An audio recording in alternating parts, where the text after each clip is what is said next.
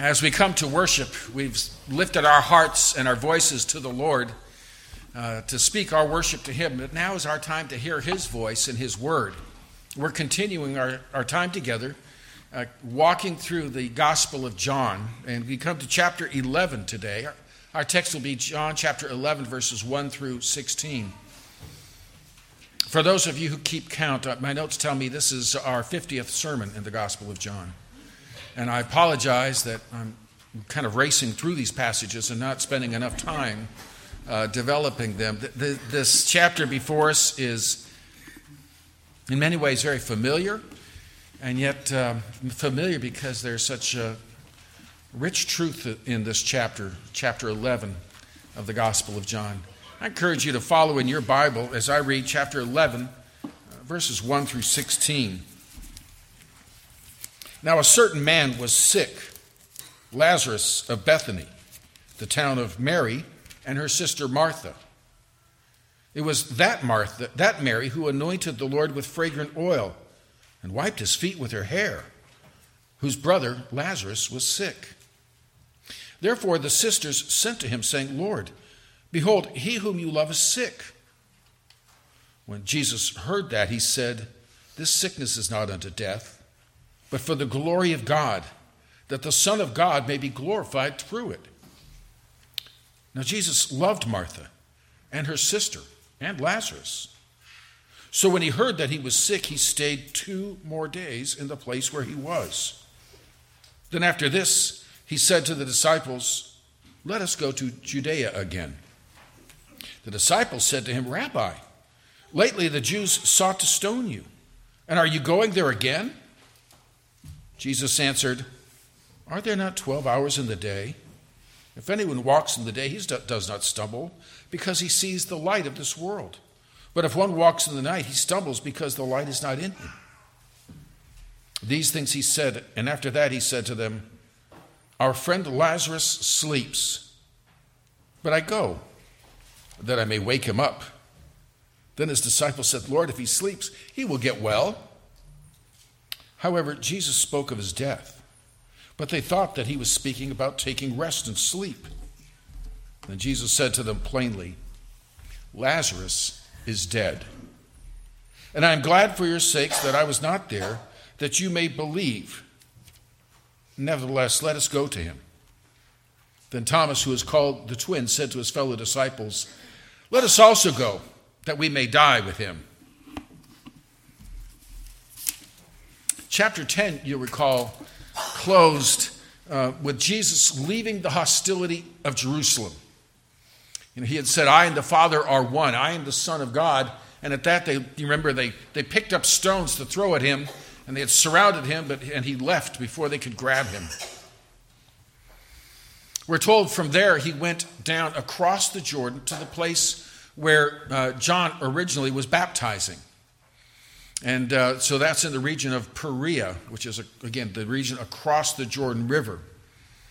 And it was a place of where the hostility was harder to reach him. It's about 20 miles away. And that is where our Lord is now ministering. And we were told at the end of chapter 10 that people were coming, and John's ministry was bearing fruit, because they said, this one is greater than John. John did no miracle. And John pointed to Jesus, and so there were those who were hearing, and those who were believing, and those that were following Jesus there. Well, John chapter 11 tells us of another miracle. This is the last of the 7 signs that John mentions through his gospel. And just to kind of help you put that in perspective, I'll remind us of them.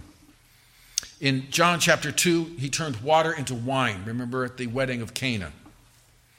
In John chapter 4, it was the healing of the nobleman's son. In chapter 5, the healing of the man who was crippled. In chapter 6, the feeding of the 5,000. In chapter 6 also, the walking on water. In chapter 9, the healing of the blind man that kind of led to all that conflict. That was chapters 9 and 10, really. And then here we find in chapter 11 the restoration of Lazarus. As I thought about those signs, and frankly, as I just began this chapter, I was noticing how it starts with talking about that person. And as I noticed these signs, it seems to me how personal. Now, Jesus did many a miracle. He would, when he would come into a city, a village, a town, disease was banished. They brought everyone that was sick to him. And so many of these people were a quick touch, a quick contact, a quick word, and they were healed. Many, he was never told a name. But these signs seem so personal. The first one, at a wedding in Cana, a very small town, smaller than Nazareth, and that was a city, a thriving metropolis of about 200. And so Cana, just a small wedding, but meeting a personal need. They've run out of the wine. The healing of a nobleman's son, the healing of the crippled man. The feeding of the 5,000 is more of a crowd thing, less personal, if you will. Walking on water, right there to his disciples. The healing of the blind man, just one man. Now Lazarus. But it seems, so John is bringing out these personal encounters with the Lord. And showing his majesty to individuals. And our Lord was like that. Sometimes it was the crowd of 5,000 plus. You remember 5,000 men, and if you count women and children, 15,000 maybe or more.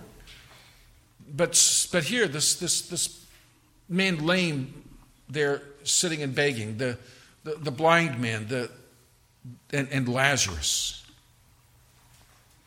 Once again, John draws our attention back to an individual. It says, now there was a certain man.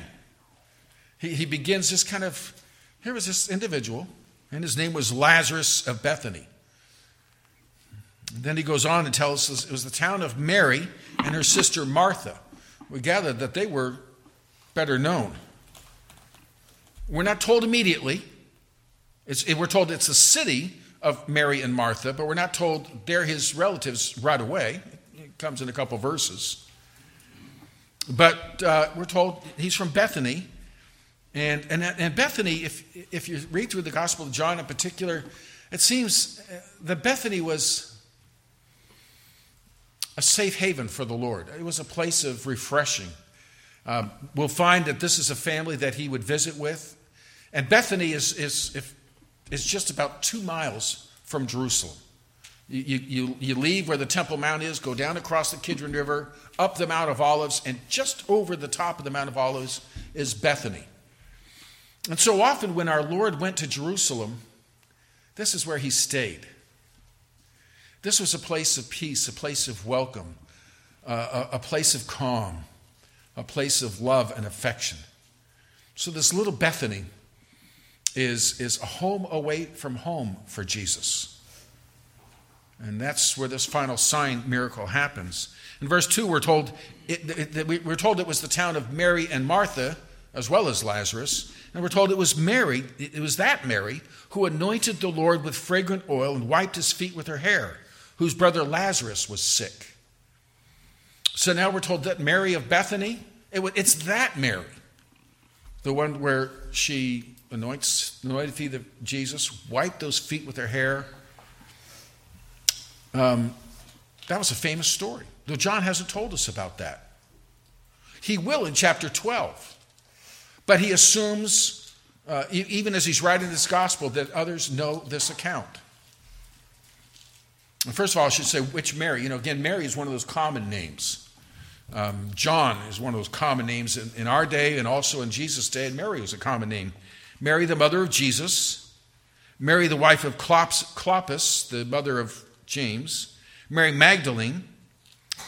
This Mary, the sister of Martha and Lazarus, and the mother of John, who also called Mark. So right there is just a handful that are named in the New Testament, in the Gospels. But Mary, we're told, is the one who anointed Jesus' feet, wiped them with her hair. And John assumes we know that story, even though he hasn't told us yet. And I think perhaps he's reflecting what's in Matthew 26:13. The same event is described in Matthew. Jesus said, "Assuredly, I tell you, wherever this gospel is preached in the whole world, what this woman has done will also be told as a memorial to her. That's how he says she will be famous wherever the gospel goes. Now keep that in mind when we get to chapter 12. Jesus says that event was so significant to him that he wants us to honor that woman for her faith and love wherever the gospel goes. So really that probably needs to be, if you're preparing a gospel tract, there needs to be a page in there about, no, well, maybe not.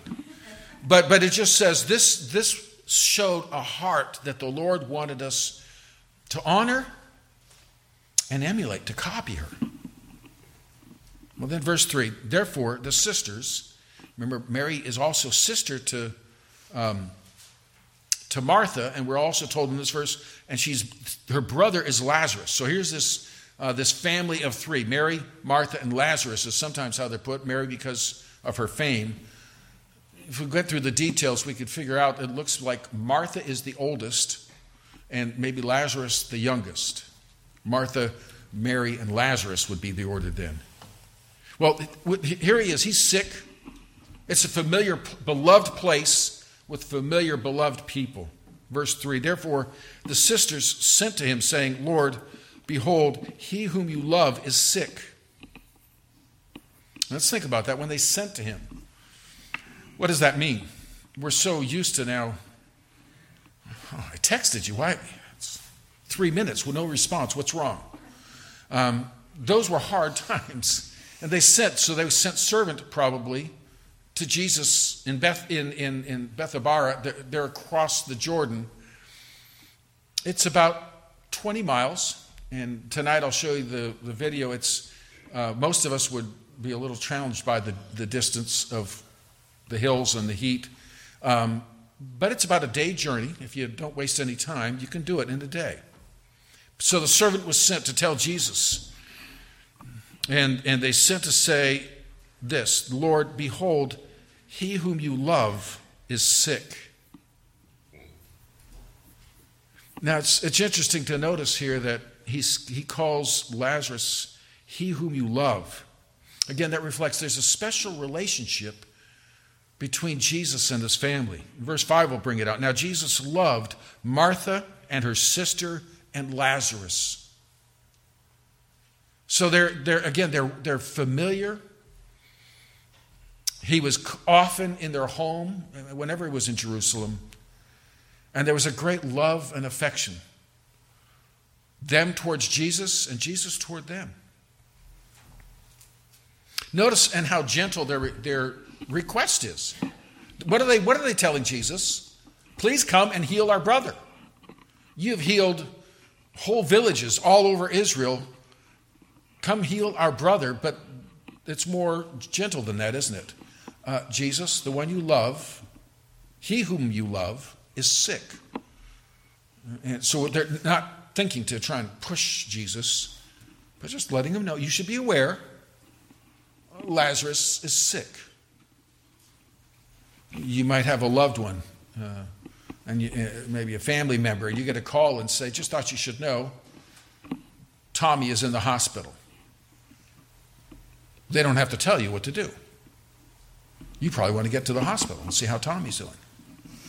Jesus, the one you love, is sick. And I like the way they put that. The one you love is sick. They're not trying to say, now you know how much Lazarus loved you. You know how much Lazarus served you. You know how much Lazarus has done for you.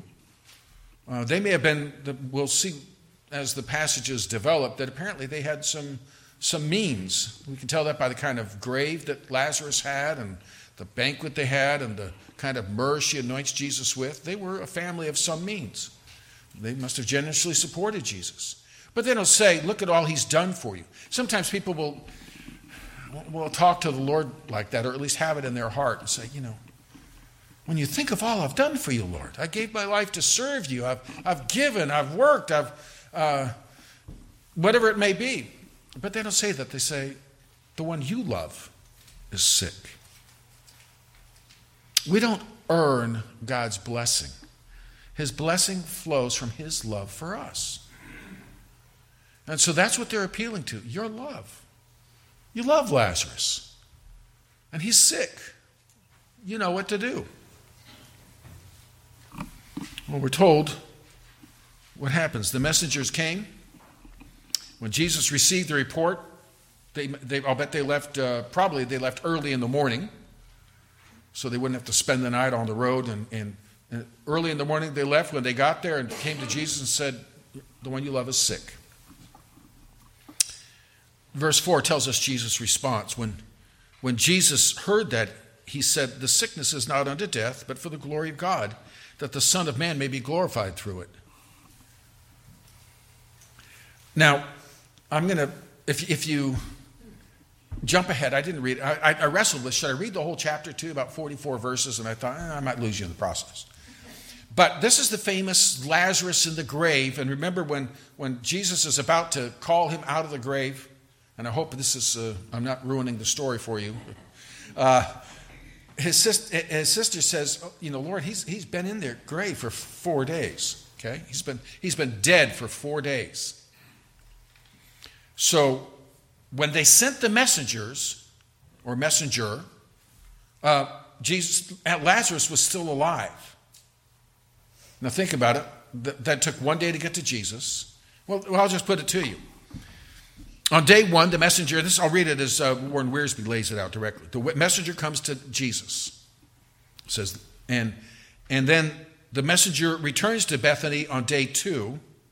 Jesus waits another day and departs, and then arrives in Bethany. And at that point, Lazarus has been dead for 4 days. So what that means is, it looks like Lazarus died after the messenger left.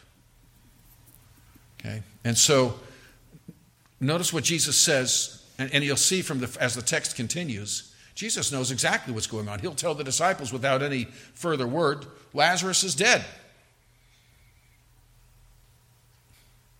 When the messengers arrived and said, Lazarus, the one you love, is sick, Jesus didn't betray the fact that he knew he was already dead. He just said, thank you for your message. But now he says, when Jesus heard that, he said, this sickness is not unto death. He was already dead. But for the glory of God, that the Son of God may be glorified through it. What does he mean? Did Jesus not know he was dead? Oh, it's clear he does. What he's saying is, death isn't the final outcome of this illness. Now you can imagine how the sisters, had he been right there and said, that's not the final outcome, they would have, what are you talking about? But Jesus is laying up here, there's something bigger. The final outcome of Lazarus' illness is not his death, but the glory of God. The glory of God. And he says, for the glory of God, that the Son of God may be glorified through it. Verses 5 and 6, now Jesus loved Martha and her sister and Lazarus. So when he heard that he was sick, he stayed 2 more days in the place where he was. Verse 6 almost makes us think, wait a minute, that doesn't make sense. He loved Martha and Mary and Lazarus. Therefore, he waited another 2 days. We might say, if we were writing that, even though he loved, still he waited. No, he waited 2 more days because of his love for them.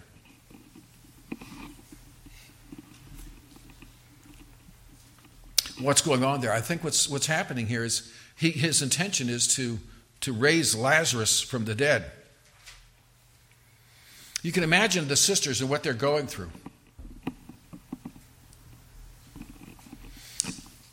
They sent off the messenger, and they're probably watching through the hours. Do you think he's reached Jericho yet? Has he crossed the Jordan River yet? Has he met Jesus yet? What's happening?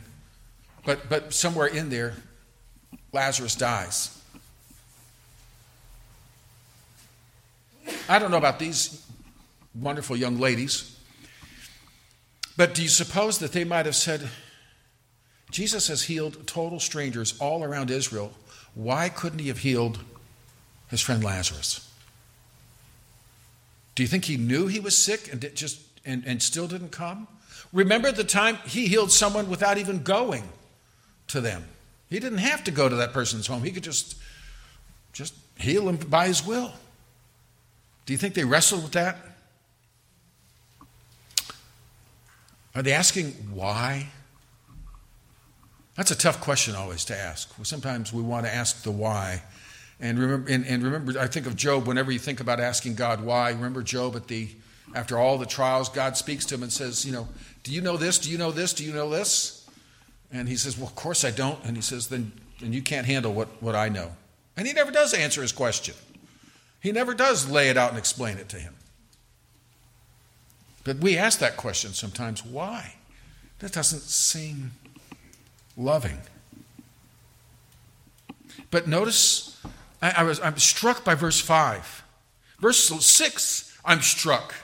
Therefore he waited 2 days. It doesn't tell us that necessarily something very important was happening there. Of course, we don't know. But verse 5 to me is so important. Jesus loved Martha and her sister and Lazarus. Therefore, he stayed. Too often, I've heard, and maybe you have heard it, maybe you've said it. If God loved me, why did he let this happen to me? I've had it asked directly to me. Why doesn't God love me? Why do you say that? Look at what I have experienced. Look at my loss. Look at my suffering. God can't love me. And so I think verse 5 is such an important verse to put in here. As he is showing what Jesus is doing, he says, I want you to understand what Jesus is doing is sourced in his love for them. It is not a denial of his love for them. Ultimately, it's a demonstration of his love for them. Do not make the mistake of measuring God's love by your circumstances. Rather, view your circumstances through the eyes and assurance of God's love. We do not measure God's, and that's where some false preachers are out there and say, you'll know how much you've done for God and how much he loves you by how much is in your bank account or the car you're driving or your health and welfare, whatever it might be. And if any of those things are diminishing, then obviously you're out of favor with God. That is not what the Bible says. And here's a perfect example. God loved them, therefore he allowed Lazarus to die in his absence without going to them. God's love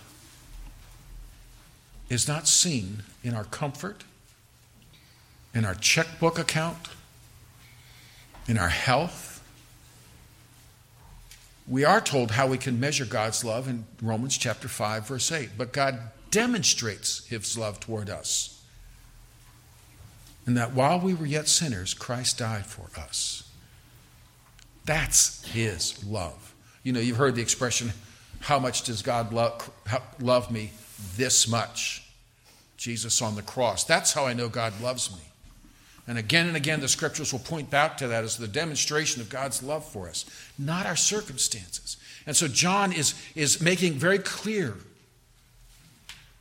inspired of the Holy Spirit, this is God's affirmation. Jesus loves Mary and Martha and Lazarus. It's not like one of them's out of favor, he's going to punish her or him. In his love, he delays. Do not allow those delays in answered prayer as you perceive them. Do not see the denials to your prayer as you perceive them to be a denial of God's love. How do I know God's love me? The cross. What more do we need? Don't be deceived by looking at circumstances. Well, then the Lord announces his plan to his disciples in verses 7 through 16. Notice he doesn't say, verses 7 and 8, then after this he said to his disciples, let us go to Judea again. And the disciples said to him, Rabbi, lately the Jews sought to stone you. Are you going there again? Now it's interesting to me how Jesus tells his disciples, okay, servant came, messenger sent, messenger arrives, he's sick, and Jesus knows he's dead and tells him, don't worry, this is for the glory of God, waits for 2 days. Then he says to his disciples, we're going to Judea again. He doesn't say we're going to Bethany. We're going to Lazarus, or Mary and Martha. We're going to Judea. They're in the province east of the Jordan River called Perea. They're going to cross the Jordan River back into Judea, where Jerusalem is. And the disciples are quick to remind Jesus. They say, Rabbi, lately the Jews sought to stone you. By the way, I guess it's not, when we pray to the Lord, we tell him our circumstances, but don't feel like that he lacks information. Okay? And so, Jesus, that's where, Judea, that's where they were trying to stone you. You're going to go there again? They still haven't quite figured out, I think, who Jesus is and what he knows. If Jesus announces a plan, he's got wisdom in that. Don't we make the same mistake? Lord, didn't you know I needed that job? Didn't you know whatever it may be that you're thinking of? How did that one get by you, Lord? It didn't. It didn't. Well, Jesus answered them, verses 9 and 10, are there not 12 hours in the day? Again, how often did Jesus, the old answer a question with a question. I've told you about the rabbi. I remember someone asked the rabbi, why is it every time we ask you a question, you answer us with a question? To which he replied, why not? And so here they ask Jesus, don't you know? So he asked them a question. Are there not 12 hours in the day? If anyone walks in the day, he does not stumble because he sees the light of the world. If one walks in the night, he stumbles because the light is not in him. So he's kind of telling a parable. When do you do your work? We're so used to now, things being 24/7. Actually, after COVID now, we have to there's new closing hours. And so, but, we kind of got used to 24/7. And, you want to work on something, you have lights for that. Sometimes I've, set up lights and put on lots of lights so I can try and get the last bit done in the yard. Well, in this time of the world, when the sun was down, the work stopped. And that was normal history for thousands of years. When the sun went down, you went indoors. Maybe you could do a couple of tasks indoors, but you didn't take a journey at night, you didn't work at night because you couldn't see. And so what Jesus is using that as an illustration, it's daytime. I have work to do. It's not nighttime yet. What he's saying is it's still time for work. And so I'm not going to die yet. It is not God's appointed time. Jesus was very aware of the appointed time for God and of God's plans. Let me just read a quote from J.C. Ryle. He said, my 12 hours of ministry, my day of work is not yet over. There is no fear, speaking for himself, of my life being cut off before the time. I shall not be slain until my work is done. Until my hour has come, I am safe, and not a hair of my head can be touched. I am the one walking in the full light of the sun who cannot fall. The night will soon be here when I shall walk on earth no longer, but the night has not yet come. That's true of Jesus, and that's true of us. It's been said that we're indestructible until it's God's time. And when it's God's time, there's nothing you can do to stop it. The time is appointed. Jesus was aware of that. I'll just read a number of passages. I'll just call it out. In John 2:4, he said, my hour has not yet come. In John 7:6, my time has not yet come. John 7:30, one laid a hand on him. No one laid a hand on him because his hour had not yet come. John 8:20, no one laid hands on him for his hour had not yet come. So it's telling in chapter 12, verse 23, when Jesus answered them, saying, the hour has come that the Son of Man should be glorified. And in John 13:1, now before the feast of the Passover, when Jesus knew that his hour had come, that he should depart from this world to the Father. John 17:1, Jesus spoke these words, lifted up his eyes to heaven and said, Father, the hour has come. Glorify your Son. Jesus was well aware that God had a plan and God had a schedule. Jesus was well aware of much of that schedule. And Jesus knew it wasn't time yet. And that's why when they picked up stones to throw at him, he was able to just get out of the situation because it wasn't time. The time would come when they would come to arrest him, and he doesn't even flee. It's his time. And so they arrest him. And he knows what's coming. He announces to his disciples the night before, it's time. The hour has come. In fact, remember, before he says that to them, Judas Iscariot, leaves the upper room. Jesus tells him, go and do what you must do. And we're told, and as he went out, it was night. The time of darkness has come. So what Jesus is saying is, don't worry, it's not my time yet. Jesus knew that. We don't. So if you're thinking, well, it's not my time yet, so I don't have to look both ways before crossing the street. No, that's not how it works. And so what Jesus is trying to assure them, don't worry.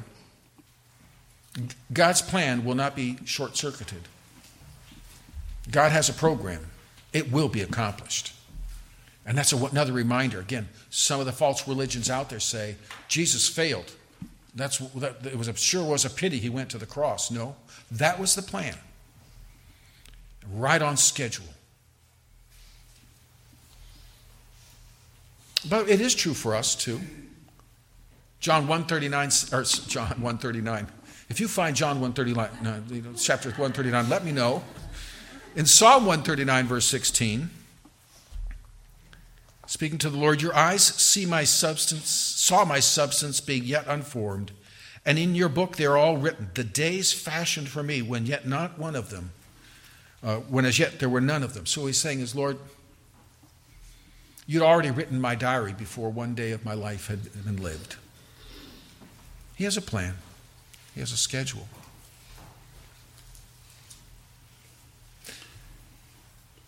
Which is an interesting thought to consider when someone seems to die far too young. No one dies early. They live the full life God intended for them.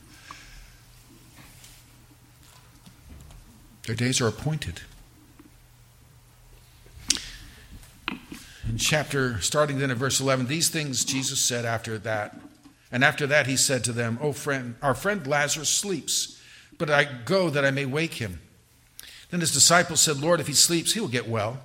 However, Jesus spoke of his death, but they thought he was speaking about taking rest and sleep. Then Jesus said to them plainly, "Lazarus is dead, and I'm glad for your sakes that I was not there, that you may believe. Nevertheless, let us go to him." When his disciples say, "Lord, if he sleeps, he'll get well." Sleep is good. A lot of times we'll tell someone, what you need is you just need some time in bed, lots of fluid, you'll get over this thing. Bed rest, that's what you need. They're thinking of literal sleep when Jesus said he's asleep. At this point, they're more worried about their lives than his. Lord, he's sick. We'll die. You'll die if you go to Judea. Stay put. It's too risky. But we're told, no, Jesus didn't mean he was asleep. He meant he was dead. Jesus spoke of his death, but they thought he was speaking about taking rest and sleep. And so Jesus said, Lazarus is dead. You read through your New Testament, often the death of a believer is called sleep. That's a wonderful expression to me. When someone is asleep, it means that's a time of rest and peace. We even use that expression, rest in peace. When someone's asleep, they have not ceased to exist. And when someone's asleep, they will wake up. That's true for the believer. When our body sleeps, our soul does not cease to exist. Our soul goes immediately into the presence with the Lord. Absent from the body, present with the Lord. 2 Corinthians 5. And further, for the believer, there's a resurrection coming for everyone. For the believer, a resurrection into life and communion with the Lord. The death, it's a sleep. We will rise again. And so it's called sleep. He's gone to sleep. You may have heard me mention this at times, that it's interesting, the word we use, cemetery, means the place of the sleepers. It can even be translated dormitory. It's a resting place. It's not the final resting place of the body or soul.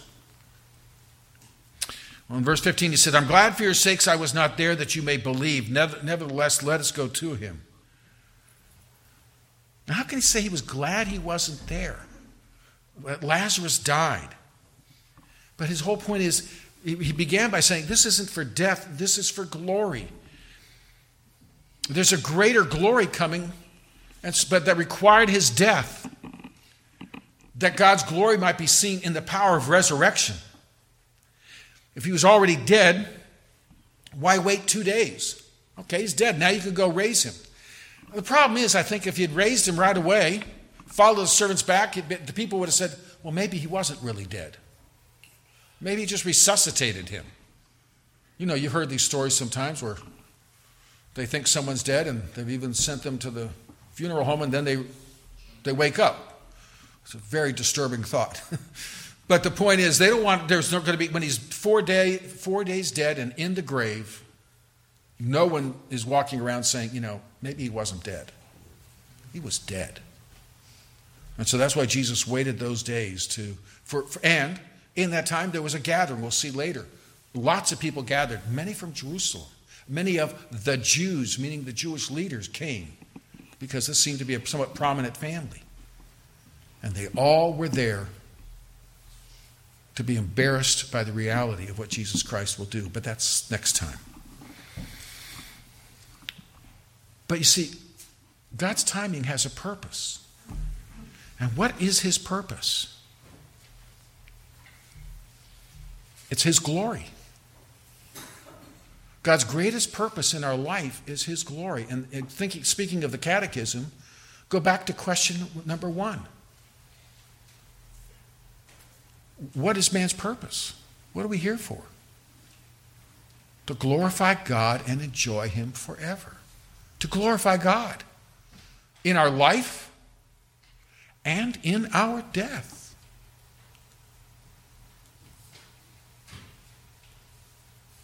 And so he said, we wait. But now we're going to go for God's glory. Then verse 16, he announces we're going to go. You know, they said, Lord, don't you remember they're trying to kill you in Judea? And he says, 12 hours, Lazarus is dead, we're going to go. And Thomas, this is the one we call Doubting Thomas. Thomas, who is called the twin, said to his fellow disciples, let us also go that we may die with him, with Jesus. Well, Jesus is going to get killed there, so we might as well go with him and die. Now, that's not doubting Thomas, that's just despairing Thomas. They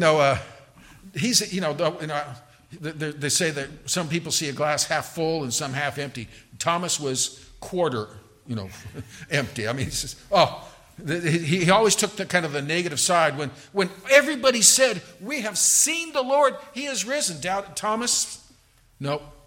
If I don't touch him, if I don't see the scars and touch them, I will not believe. Doubting, despairing, negative thought first.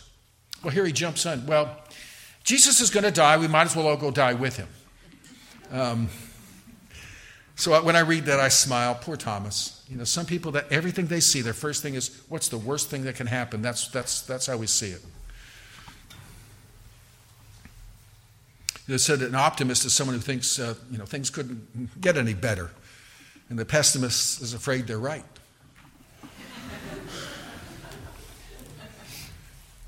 So I think of, I smile when I read this verse, and I wonder if the Lord smiled. Maybe he shook his head a little bit. Thomas. He must have done that at times with Peter. Oh, Peter. Sons of thunder. How often did he walk away into a room and just shake his head and smile? And he loved him. He sees us in all our weaknesses and all our frailties. And he loves us. He loves us. As we look at this text, just a couple of things I want to underscore for us. Delay and silence from God is not a denial of his love. Please don't fall into the trap of questioning his love because times are hard. Probably a better question would be to ask, Lord, how can I show your glory in this? Lord, help me see your glory through these circumstances. And that doesn't necessarily mean the circumstances get better. God uses weak, broken people. And even in our death, he may be glorified. God wants to be glorified in our lives, and our greatest honor could be to be a vessel of his glory. And so we pray.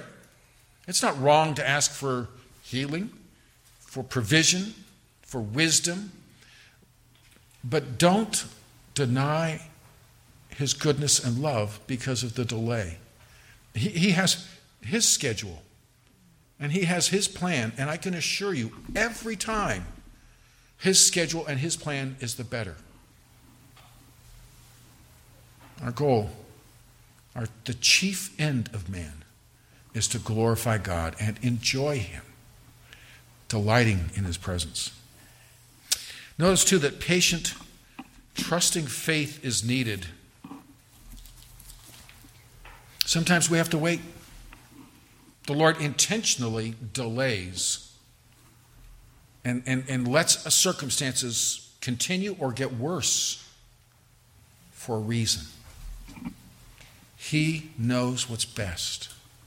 And so we need to patiently trust him. Patience is a challenge for us, right?